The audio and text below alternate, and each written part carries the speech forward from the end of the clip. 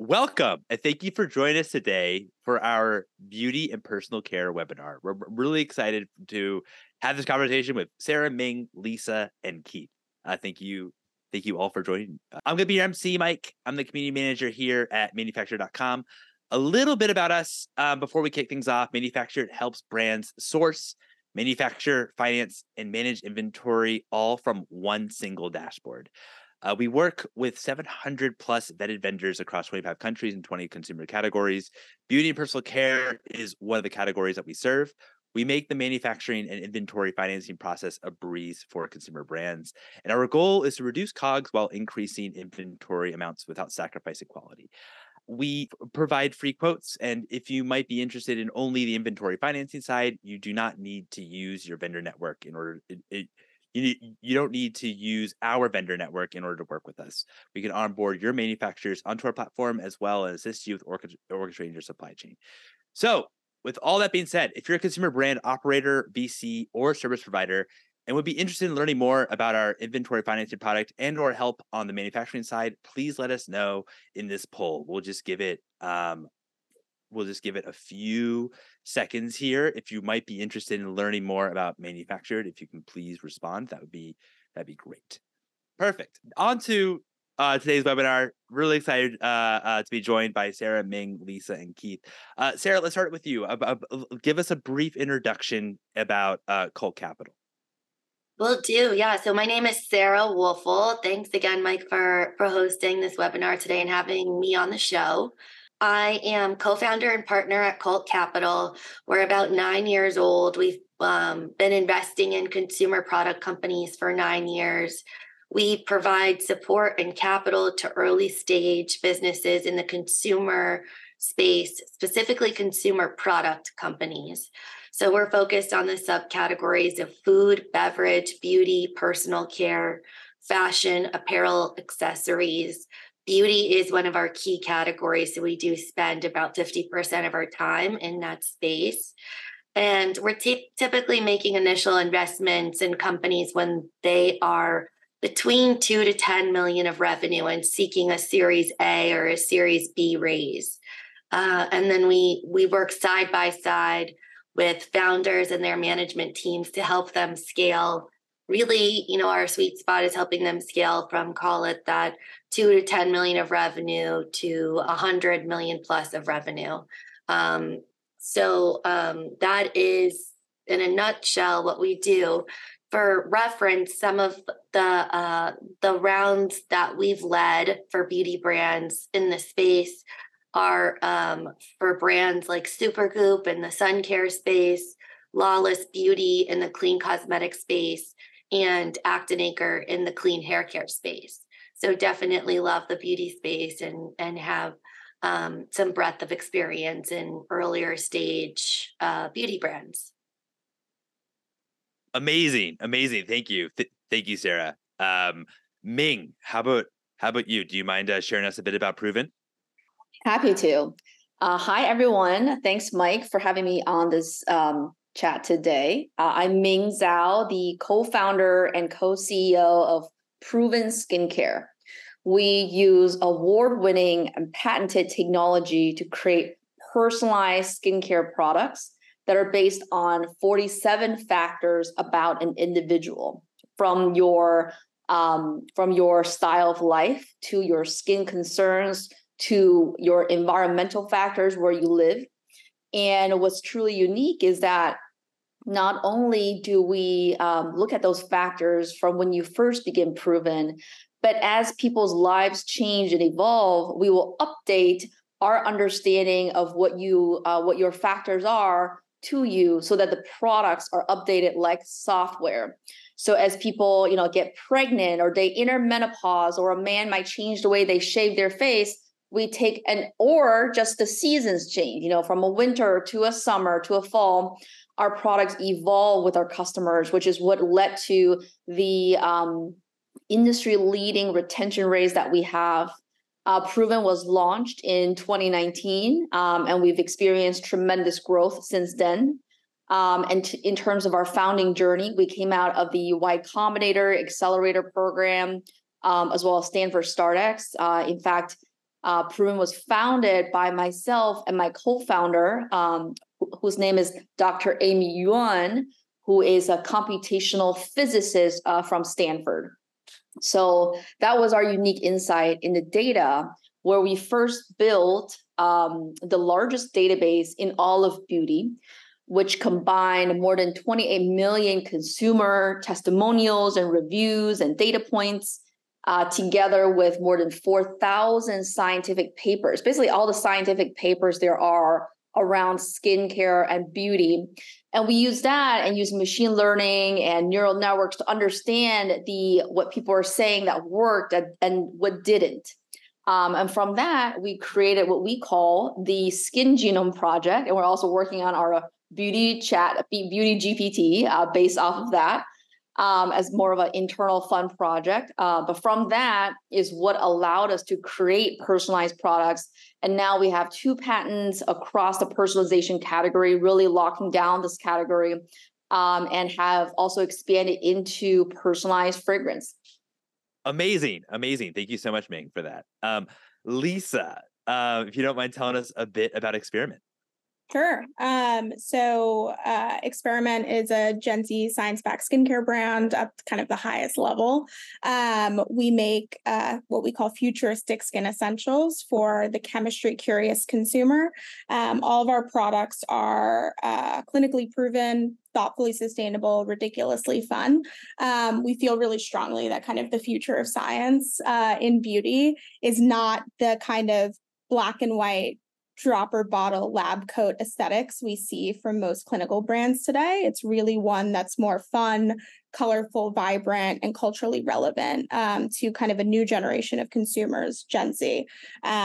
Basically, beauty's most educated consumer, having grown up on the internet and learning about beauty from like YouTube, Instagram, TikTok. They are like very, very sophisticated skincare and beauty consumers, and are requiring more from brands than just kind of one note kind of efficacy stories. They want brands that can do kind of the whole thing. We call this like internally hot and smart, brands that can both be really culturally relevant and cool, but also pack a punch in terms of efficacy and proven products. So my background is actually in chemistry. So is my co-founders. I am 27, so I'm kind of a Gen Z cusper myself, but I really started kind of this journey with my thesis in college that, was focused on something called chemophobia in the beauty industry, which means fear of chemicals, and how that translates to marketing and the kind of the clean and natural space and how that affects consumer purchasing behavior. And from there, I kind of became obsessed with this problem of like, how do we make science cool for a new generation of consumers? Because that's what's actually going to get people to be interested in it rather than kind of the way beauty operates today, which is kind of, and it's changing a little bit, but through a series of kind of just hype trend cycles and kind of misinformation spreading online. That's kind of how a lot of beauty trends start. So we're really trying to kind of change that cycle and change that paradigm by making science cool for Gen Z. So we've launched about a little over a year and a half ago, a little under a year and a half ago, April of last year. And we have 3 products on market currently. And Avant-Garde, which is our reusable sheet mask, Super Saturated, which is our viral 30% glycerin serum, and Buffer Jelly, which is kind of our answer to the slugging trend. It's a micro slugging facial oil. So all of those products follow that same 3 pillars of clinically proven, thoughtfully sustainable, ridiculously fun. And we formulate all of our products in-house. My co-founder is actually the formulator behind everything. So we have our own in-house lab, and it allows us to just make really cool, unique, experimental products. So that's the brand today. Amazing. That's awesome.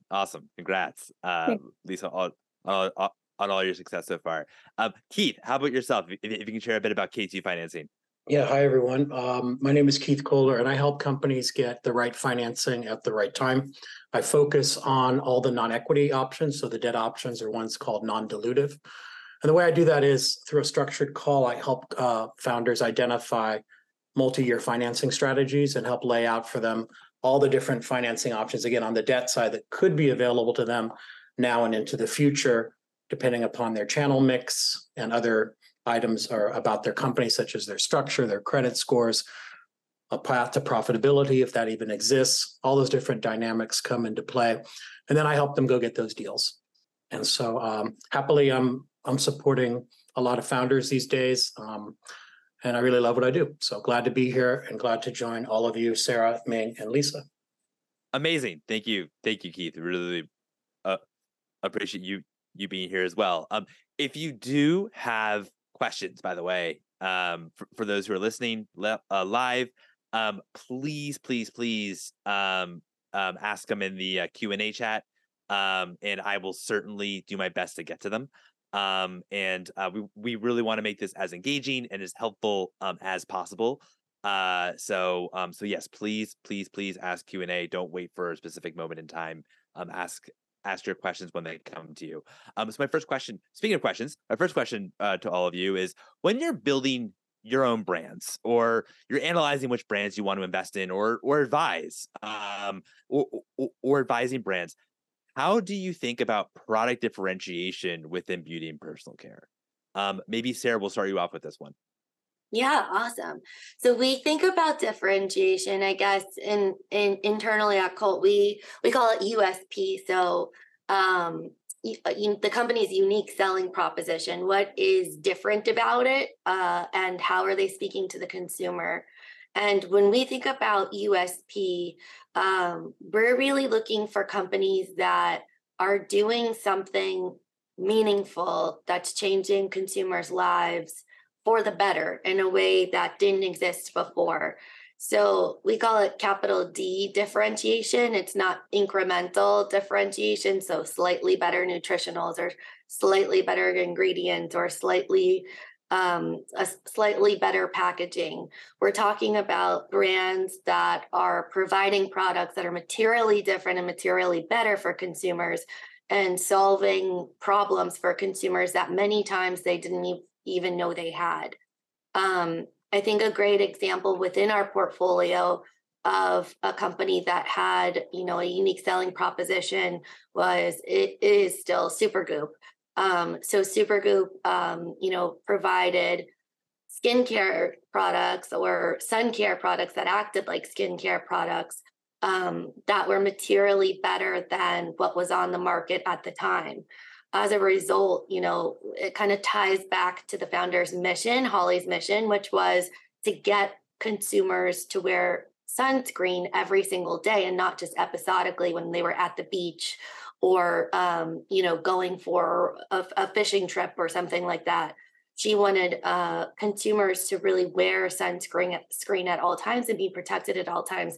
And she knew in order to fulfill that mission, she would have to formulate products that felt really good, like the best skincare products in your cabinet. And so in doing that, not only did she take market share away from existing consumers in the marketplace, but she actually grew the total addressable market and the market size for sun care. And that is really what we think that truly differentiated products do. They just don't take market share away from other players. They actually grow the size of the total addressable market. No, I mean, that's a really great example. I appreciate that. And I'm actually a Supergoop Goop user personally. So awesome to hear. We love a good Supergoop user. Ming, how about you? How do you think about this question when it comes to how you're thinking about product differentiation? I know there's obviously a lot of science in your product, but how are you thinking overall about product differentiation when it comes to your brand? Yeah, I think when it comes to a new brand, especially in the consumer category, differentiation is actually more important than probably anything else, including, in good branding, et cetera. Because there are so many great products to choose from now. So it really comes down to how are you different than what's already out there. And for Proven, and that came very naturally because Proven creates personalized skincare. And we're really the first to market and first to create a market for personalized skincare that is based on data. And to date, we're still the market leader. And now that we have 2 patents protecting the personalization process in all of skincare. So, for us, the differentiation came pretty organically. And it's something that we, still stand behind, even as we're entering different retail partnerships. We are. It would be much easier to let's say abandon the personalization, but that is, such a integral part of who we are and part of our differentiation that even if it causes, a little more complexity, it is still something that is going to be core to who we are. So the differentiation being a core part of the brand, I think would be the ideal way to go about it. A quick follow-up question for you, Ming. Since your brand obviously you're the leading personalized skincare brand out there, how do you think about personalization versus scale? Because on one hand, when I think of personalization, I think of a number of SKUs, a number of different type of products, personalized towards people. When I think about scale, I think about the exact, kind of opposite, that, you're trying to scale all these products. How do you think about this when you think about growing your brand? That's one key reason that we are the leader in personalized skincare, because it is hard to figure out scale when it comes to personalization. And for us, how we've been able to make it work is that our brand, our entire platform is also based on data. So when there's data running through the entire, from formulations to manufacturing to figuring out, what different needs will arise in the next 2 months or the next year, and then we can make manufacturing decisions and purchase order decisions based on that data and based on predictive analytics using data. That helps us to make much smarter choices and be able to use our capital efficiently and be able to scale up efficiently. So data for us is the answer to that. Got it. Lisa, how do you think about product differentiation when it comes to Experiment overall? Yeah, I think the way we kind of think about it is when we started the brand, we actually had quite a bit of resistance, me and my co-founder, to even starting a beauty brand, because there's a million beauty brands out there, and largely most of the products are very similar. I'm sure they're all great, but I mean, how many more hyaluronic acid serums do we really need on the market, right? So when we started the brand, the biggest focus was kind of looking at kind of the science brands that came before us. I call them science 1.0 brands, right? Like The Ordinary or the Yankee List, those kinds of brands where it's a focus more so on ingredients and collection rather than a curatorial approach to beauty products. So for us, when we think about, what products Experiment would launch, it would be ones that didn't exist on the market yet. We had to be adding something genuinely new. I think Super Saturated is a really great example of that. It's the first 30% glycerin serum of its kind on the market. And it's our answer to a sea of undifferentiated hyaluronic acid products on the market, right? Kind of positioning glycerin, which is kind of an OG skincare ingredient that we know works as the gold standard for hydration, and making it cool through branding, marketing, et cetera, and an amazing formulation. So when we look at products, it has to fill this kind of white space. And moreover, and it's hard to find white space in beauty, it really is. So that's not an easy thing to do. But it's okay, because we kind of take that curatorial approach for making one or two best versions of a single thing. So we're not going to have 5 hydrating serums. We're going to have this one. And the other piece of it is we're also looking for something that's different and experimental, not just on the product end, but also on the branding and marketing experience. So there's a lot of same in terms of visuals in beauty, a lot of brands that frankly look alike. And it's really hard not just to stand out with product, but also to stand out with brand, because it's really, really important in beauty that you have a brand that resonates and that can stand the test of time, that can kind of move fluidly with the consumer. So we also sought to create a brand that again, that we were not seeing in the market at all. Experiment has a very kind of almost unserious, wacky kind of vibe to it, with a futuristic twist. We have a lot of guidelines internally on how we do that, but kind of looking at kind of the market, we're very focused on kind of just creating stuff that doesn't exist, frankly. And that's kind of the way we look at it. Yeah. No, that's really helpful. I also like the fact. I also appreciate how you said that how your products also tie into when you think about differentiation into the branding. Not that it's only branding, but there is but you think about differentiation in both ways, which is really cool. Yeah, I think that's sought. Differentiation in both directions is really important. Mhm. So yeah. Totally, totally. Keith, when as you're advising brands on the debt side, do you come across in terms of analyzing product differentiation on your end or not so much?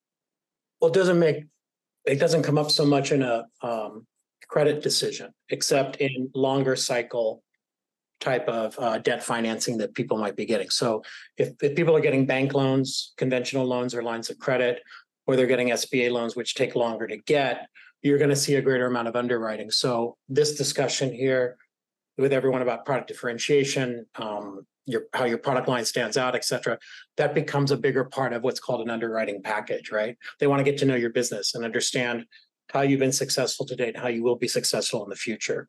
So it does play a role because it is the obligation of the banks and these types of institutions to really know their customer and have a good understanding of the fundamentals of their business.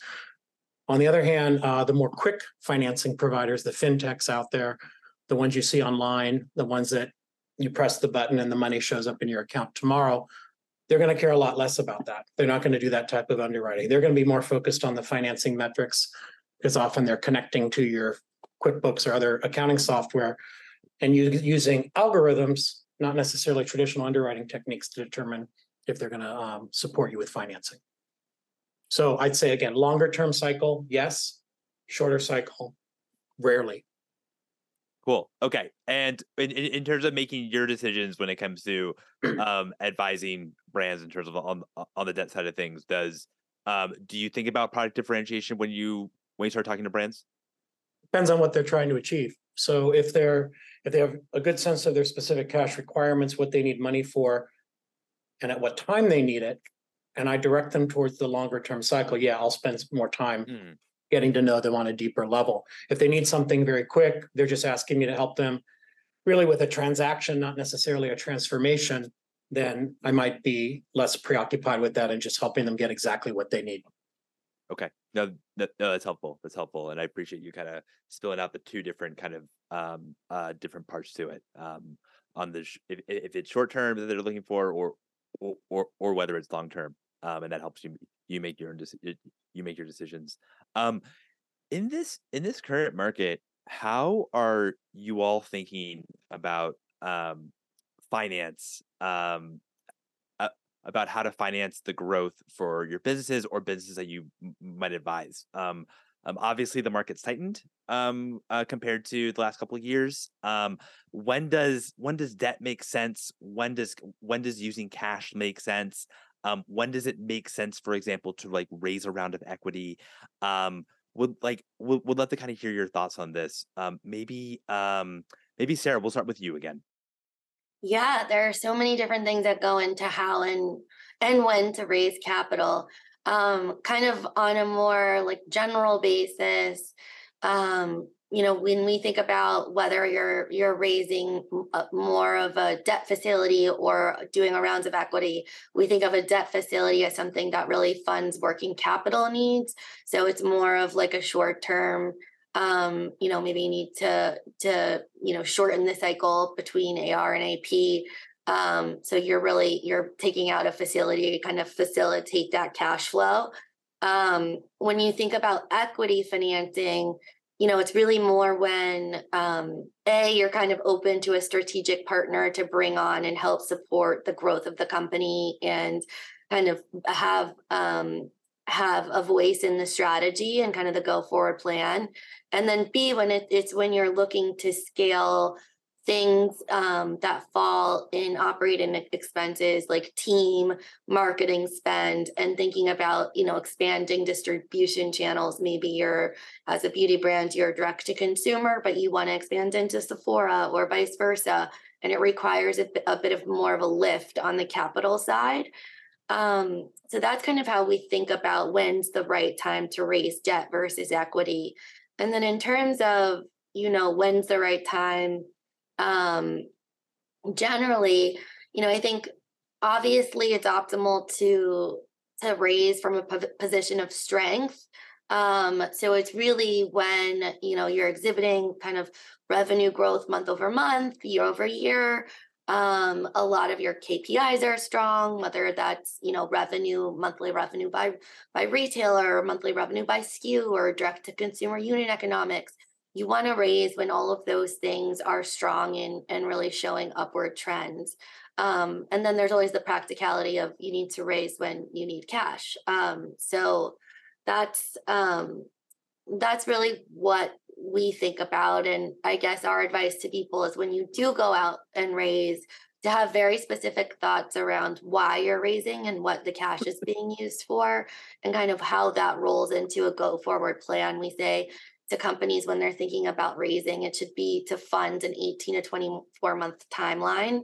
And you want to be able to show over that time period. Obviously, it takes some time to make the investments with the capital you're raising, but then you also want to show, growth from those investments before you go out and raise again.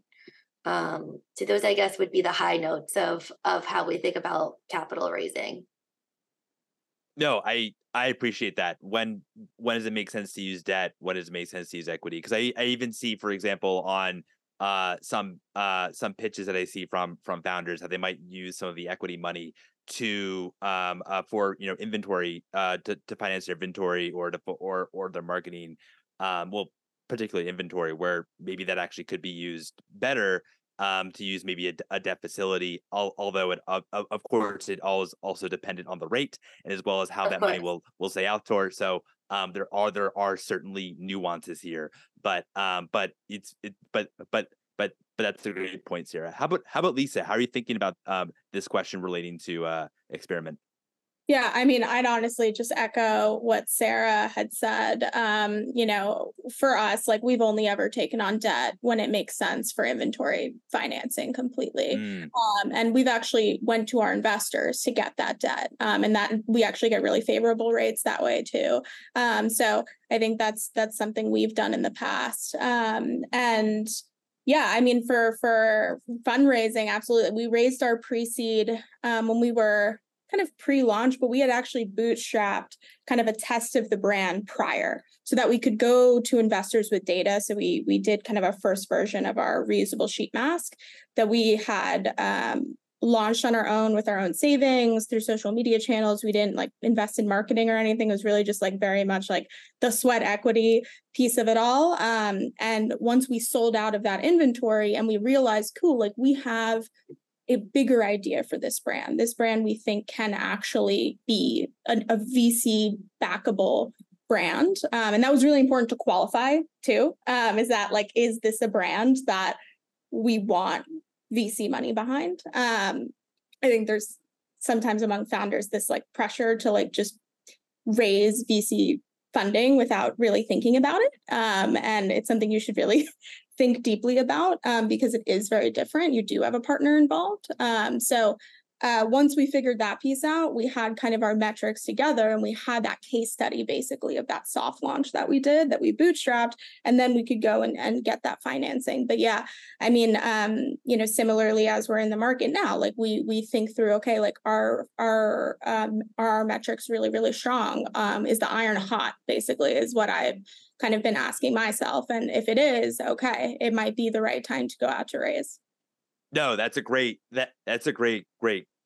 points. And Ming, how do you think about this question as well? Since anything about capital allocations? Since I know you've raised some rounds of equity, how do you think about using equity versus debt, and kind of and certainly in this market? Consumer brands cost a lot of money, as Lisa and I'm sure Sarah would and Keith would tell you. So especially earlier on, there are usually very few debt options available to a founder earlier on, before proof points. So when you're launching, you usually have no option other than to raise equity. And it takes, typically a lot of preparations, a lot of sweat and time. But I think the way that, Lisa mentioned, which is to first get some proof points before going out to market and trying to do that at the most opportune time, all makes a lot of sense.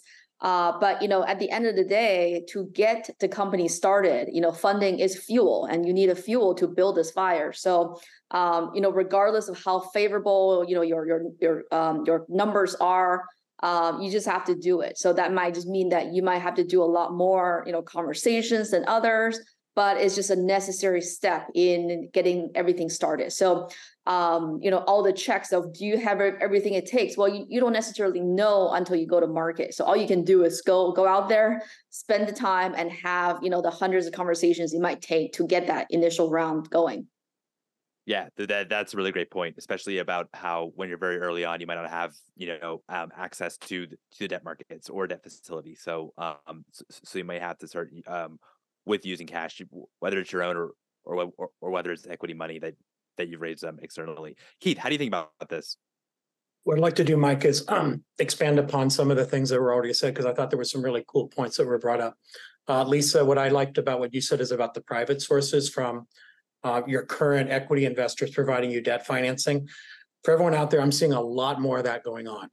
So, and I think I would encourage all of you to have an understanding, if you have investors, whether friends and family, angel investors, or institutions, understand, could they be open to doing a one-off debt structure for you, either as a bridge round until you get to the next round of equity. That could be like a revenue-based financing type of structure. It could be a limited term promissory note, something like that.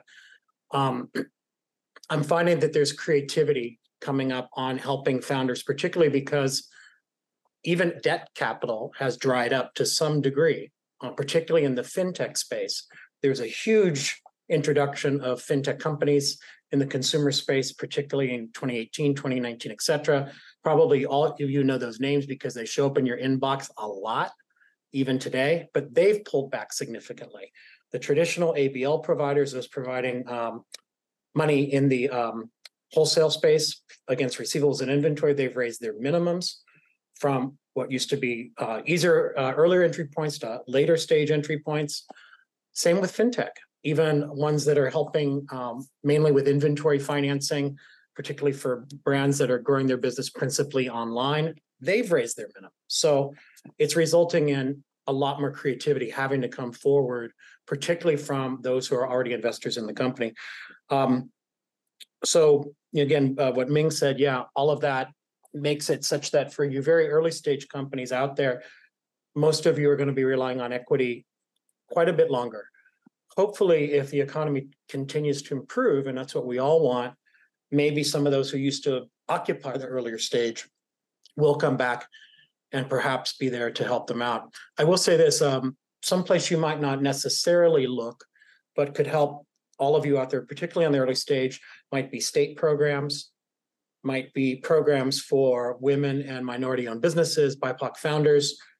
Those, if you want to Google women-owned business, California, et cetera, loan programs, that's how I'd encourage you to look. There are things out there that are not well advertised, and yet that are helping, particularly those in the early stage.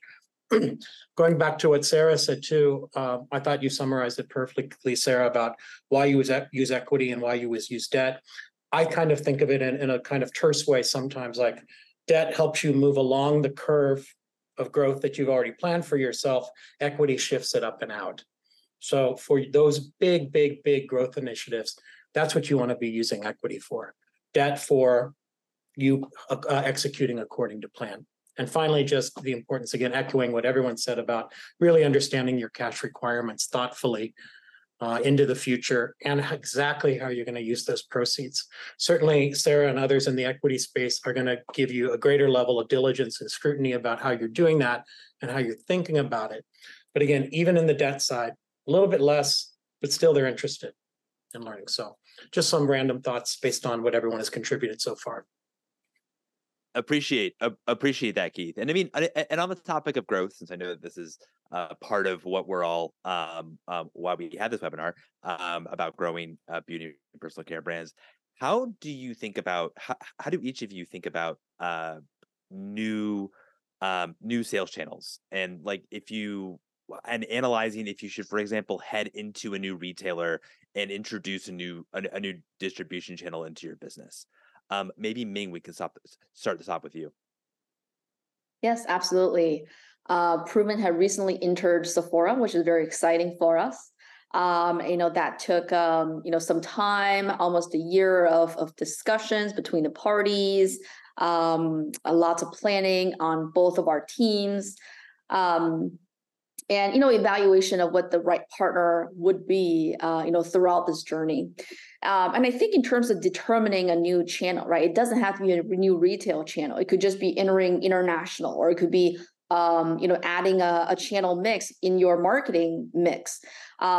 Regardless, I think it's helpful to have a test and learn approach. And this is even something that we're doing with our new retail partner, whereby, instead of entering, let's say, all the doors, or, putting a big portion of spend against a new marketing channel, what is a way to put a small amount of spend behind something, test and learn for, 3 months, 6 months to understand, is it the right fit? Because I think, it's all is easy when, you hear examples of other brands that have, exploded on this, new channel or new partner or new country or whatnot. But a lot of that might not apply to your company. So you really have to see what fits.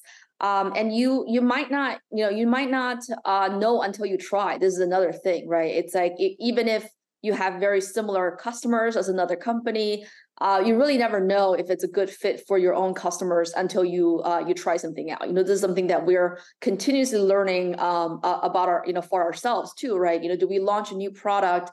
Do we use this copy versus another? Do we have this sustainability initiative versus another? Or this, we almost always go back to our customer base, do survey work, do discussion work before we make any big leaps, because we really learned the hard way that what we think we know about ourselves, about our company, about our customers might not be actually what is reality. No, that's a great. I mean, those are great points.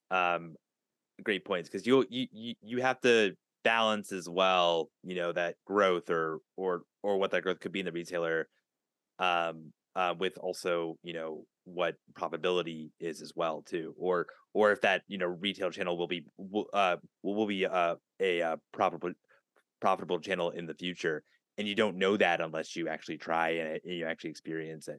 I think especially for companies where we're talking about trying to be very prudent about our spending, about the market being the way that it is, right?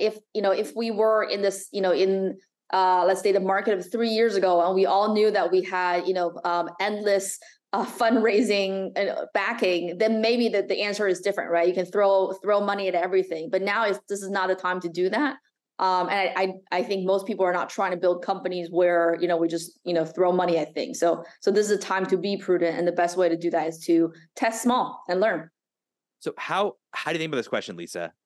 When it comes to testing small, learning, versus, or heading to new retail or sales channel? Yeah, I think the story of Experiment has almost been like a very conservative approach to that, honestly, both on where we decide to sell, but also kind of what Ming had mentioned, kind of the marketing mix too, of entering a new social media channel. Should you be on TikTok Shop? All of these things, there's so many things that get thrown at you. In live shopping and all of these different things that everyone's like, you should be on this. And I'm like, but should we? And it all sounds like a great idea, but at the end of the day, bandwidth is one of our biggest considerations at this stage of the business, because I feel really, really strongly, if we're going to be in a new channel, we should be doing it right. That doesn't mean you can't test. That doesn't mean you can't exist on that platform and learn. I think Threads was a good moment for brands to kind of mess around and find out, right? In terms of how Threads, we ran a test sale on Threads, and I was literally on Threads for 48 hours, tweeting out nonsense most of the time from the brand account. But it was funny, and it was a fun, engaging moment for our customers. But I think bandwidth is the biggest consideration. We are majority D2C. We are on Urban Outfitters, but each and every distribution channel you enter is another thing you have to manage. and our goal is to manage it well, right? So we want to do that well. D2C wise, I mean, we actually don't do paid marketing. We've been really fortunate to be able to kind of grow organically. And that is majority through Instagram and TikTok as two channels, our main channels. We don't really stray outside of those.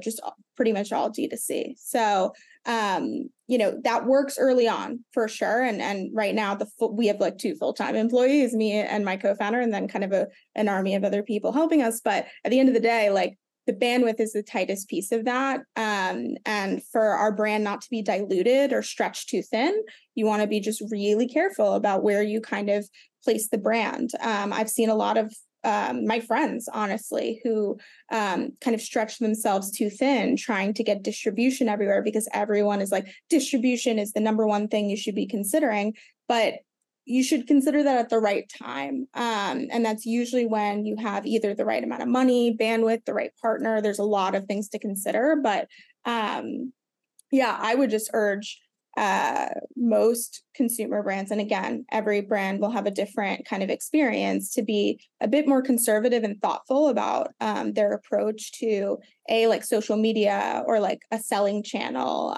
like live shopping. Like if you want to see real results from it, you're gonna have to put in legwork. And if you don't have the bandwidth to put in that legwork well, you're not gonna get like good information out of it. So that's kind of the approach that we take. No, I appreciate that, Lisa.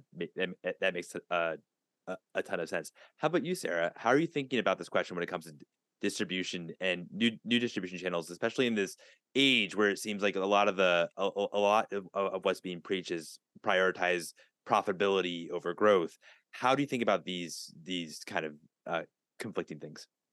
Yeah, so I think when we talk about expanding distribution with our partner companies, it's really important to think through, why are we expanding distribution? Is it because we want to reach more of the same customer that we already have?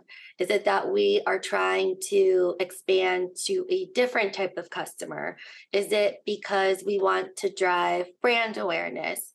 And that drives a lot of the decision making that falls out from thinking about a retail partner and how to support a new retail partner. So answering the why is really important.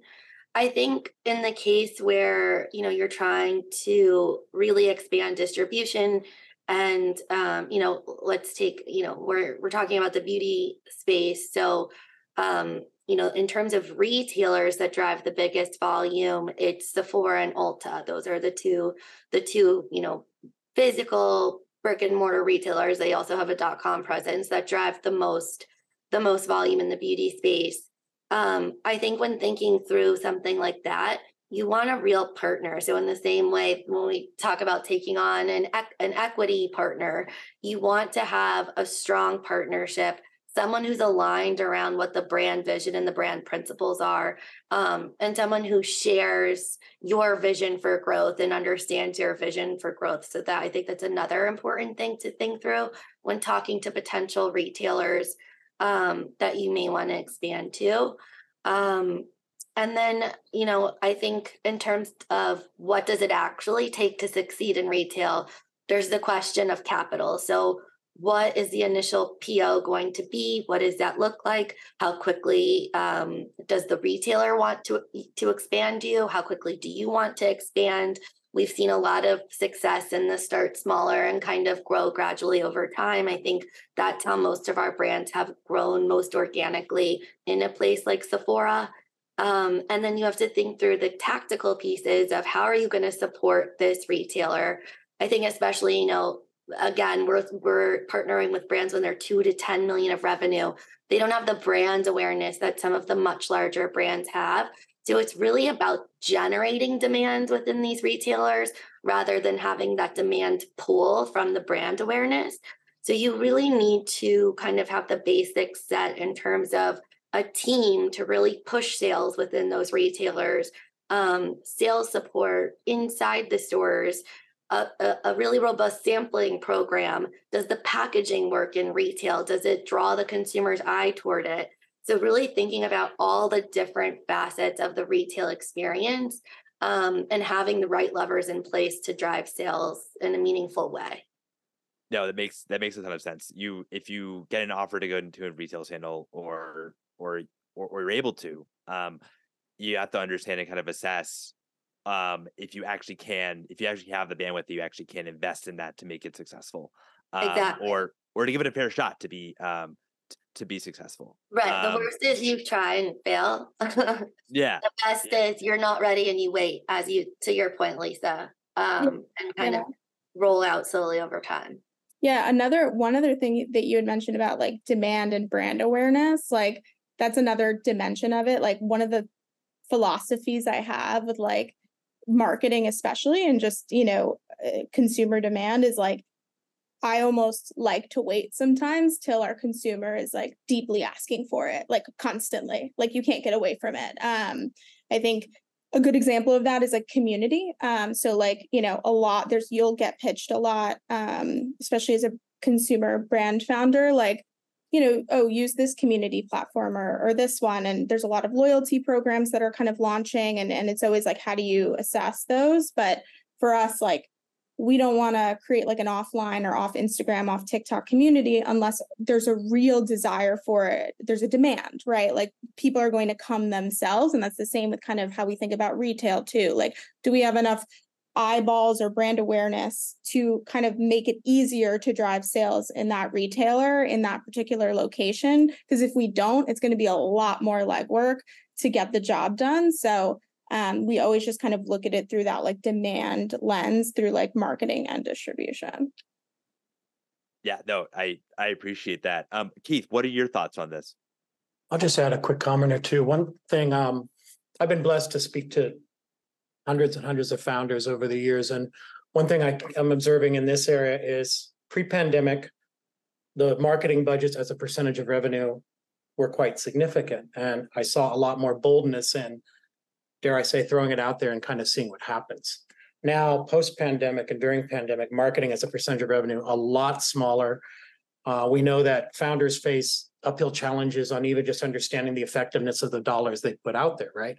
Particularly in the online space with the changes in Facebook and other algorithms, which it was a terrific channel in the beginning, and then it seemed to just get harder and harder to even measure effectiveness or even find a way to get it. So I find this challenge, believe it or not, or the marketing challenge for founders as or even sometimes more difficult than the financing challenge because of such amazing fragmentation. Lisa, you said it, right? All these options keep showing up, and where do you choose to deploy your dollars? And Sarah, I think what you said is important too, and all of you have echoed this, is the importance of, I'm seeing all of the founders I talk to go in very small bites, not going crazy, trying hard to just get some level of effectiveness or measured results so that they don't blow the bank. And the other consideration of that too is the huge shift in the management to profitability, led by the venture capital companies and private equity firms and other equity providers who,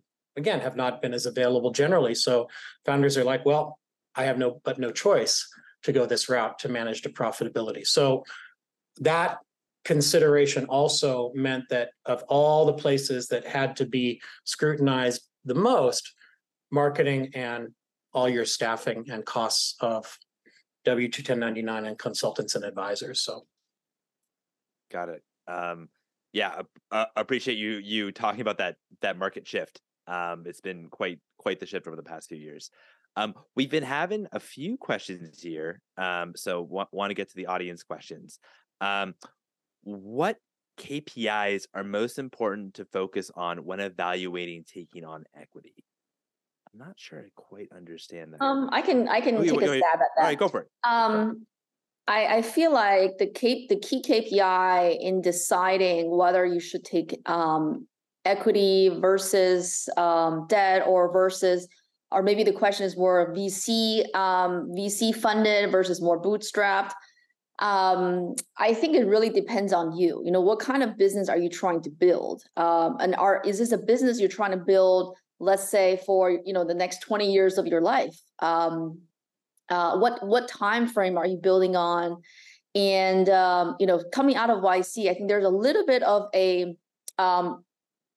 a little bit of in Silicon Valley, there's a little bit of a prejudice against slower build, bootstrap.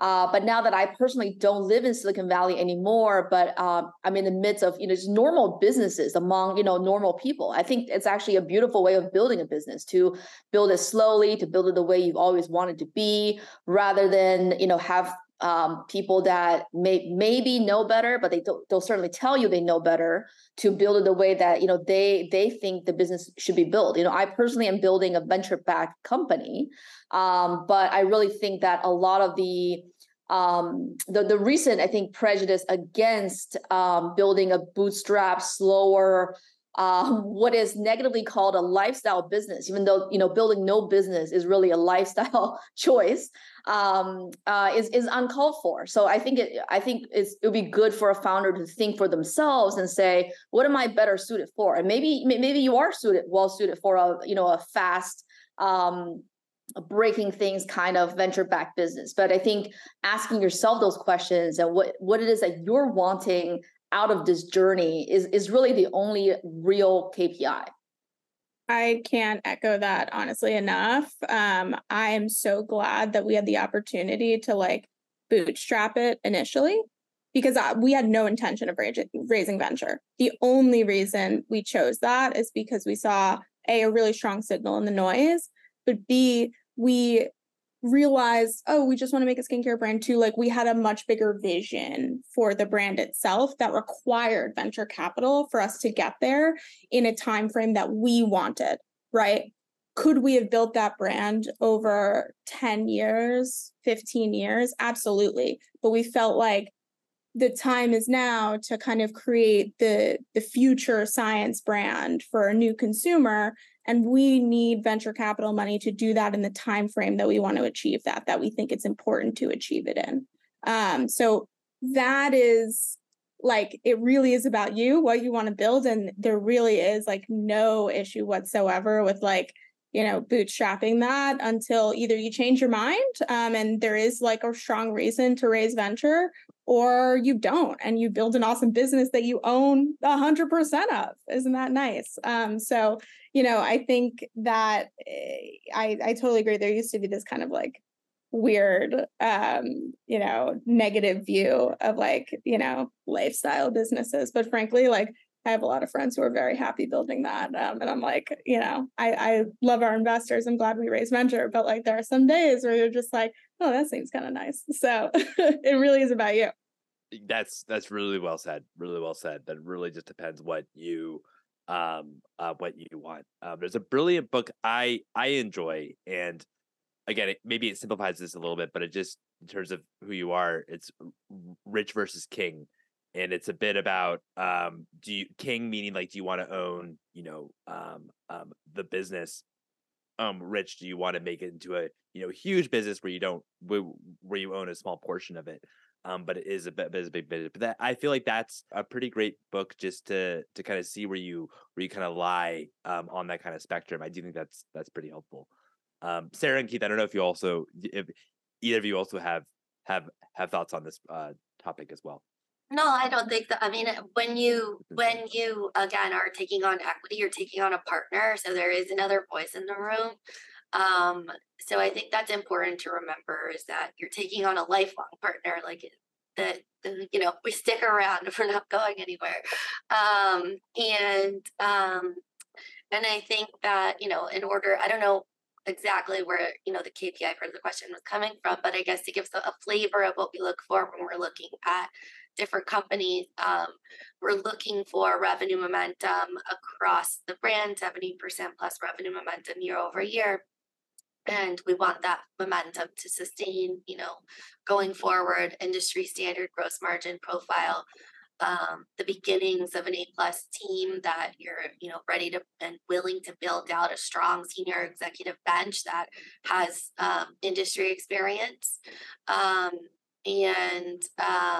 and looking for a really strong growth plan that's been well thought out. And they're going back to the point about proof points. There have been proof points historically that kind of tie to how you're going to achieve that future growth.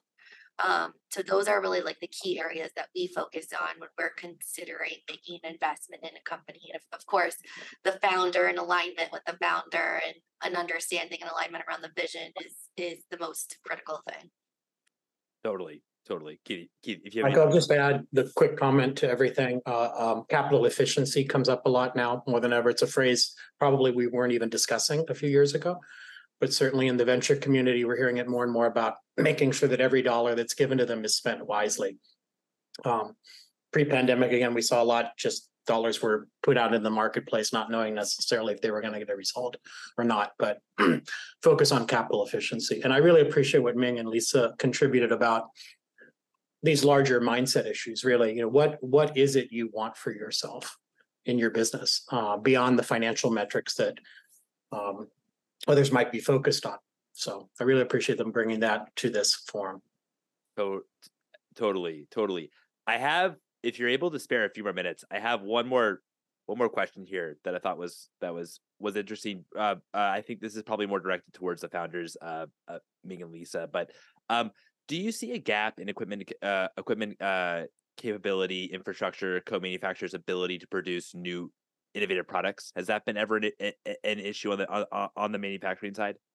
I mean, on our end, we formulate in-house for a reason. And it's not just because my co-founder and I have chemistry backgrounds, like that's cool, but there are plenty of founders I know who have chemistry backgrounds that don't necessarily formulate in-house, but you'll often find is that they do, because and my co-founder, by the way, like used to work at kind of a manufacturer, kind of as a formulation chemist, making products in an R&D house, like making products based on briefs from other brands. And what we've just found over time is that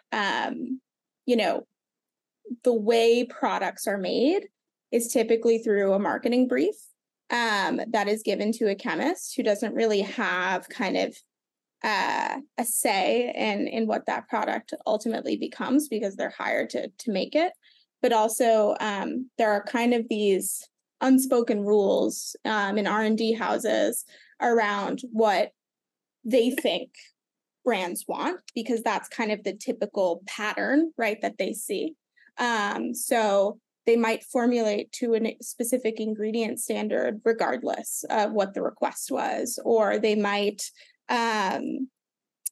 formulate in just certain ways in styles, just like, any kind of profession might have like a different type of like style, like a cook, right? Might cook different things. Like chemists also have some kind of flavors like that. But we formulate in-house so that we're able to kind of get really, I guess, nitty gritty in terms of like how we create products and create something really different. It gives us a lot more visibility on the process. We can manage our margins a lot better, actually, because a lot of R&D houses might not give you certain information about the product until you kind of go through with the project. So you just have way more visibility when you formulate in-house, and you can actually create stuff that's really different. I think one of the things that we think about is like with our 30% glycerin serum, kind of the unspoken rule in cosmetic chemistry is don't use glycerin above 10% because it gets really sticky and consumers don't want that. So it's like this notion they're making a couple of leaps of assumptions in the choices that they make around what consumers want. And so we found that we actually can get better, more interesting products if we formulate in-house. And obviously, like, I wouldn't suggest that for everyone, frankly. Like, the reason we can do that is because my co-founder has like nearly a decade of formulation experience in the cosmetic industry, not because like, of anything else. So, I think that's why we have kind of vertically integrated in that one area, so that we can, create more unique and different products, and then we tech transfer them out to our manufacturer. No, that's really interesting. Ming, if you have any thoughts too. So Proven also formulates our products in-house. One of our team members was the head of dermatology at Stanford University. Another one is molecular chemist and cosmetic formulator, also from Stanford. So when we were making our products, it was the initial batch took many months of formulation together. But from there, the scale up from formulation to a scaled manufacturing, that actually took a lot of thinking on our own part in terms of how we could scale that up with formulation labs. So to their question, it might take tweaking, but you probably should do most of the thinking in terms of how best to tweak your system so that you can get the scale, so that you can get the pricing advantages, so that you can get, the ability to build a real business with a partner. Obviously innovation is important, and as we all talked about, differentiation is important, which means that what you're bringing to market will have different elements that might not fit into to one of the modular pieces. But it's really on you to make sure that you can make it fit in some ways, because there are advantages to being able to take advantage, to being able to work with some of the partners that are out there who have the FDA registrations and the good manufacturings that are already out there. I don't think you want to be inventing everything in the chain starting out. No, that's a great point. Great point. Excellent point. Well, all of you, I know that we're over time, but thank you all so much for joining us today and being our panelists. Thank you. Somebody had a very urgent question about hiring the C-suite. I'll just say in 2 seconds. So I hired my C-suite mostly actually from my network. Had a lot of just random lunches with people that are in the industry. Wasn't really trying to poach them or anything, but some of them actually became our early team members and now C-suite members. So I think especially earlier stage, it is better if you can stick to your network. If you don't have a big network in that industry, try to expand it, try to meet more people. I think that, that would be the easier way to get started with hiring a C-suite. Yeah, that's a great point. Does anyone else have any thoughts or comments on hiring? Well, thank you all so much for joining me here today. This is a lot of fun. Thank you. Thank you, Mike. Thanks, everybody. Thanks, everyone. Thanks. Thank you. Bye. Bye.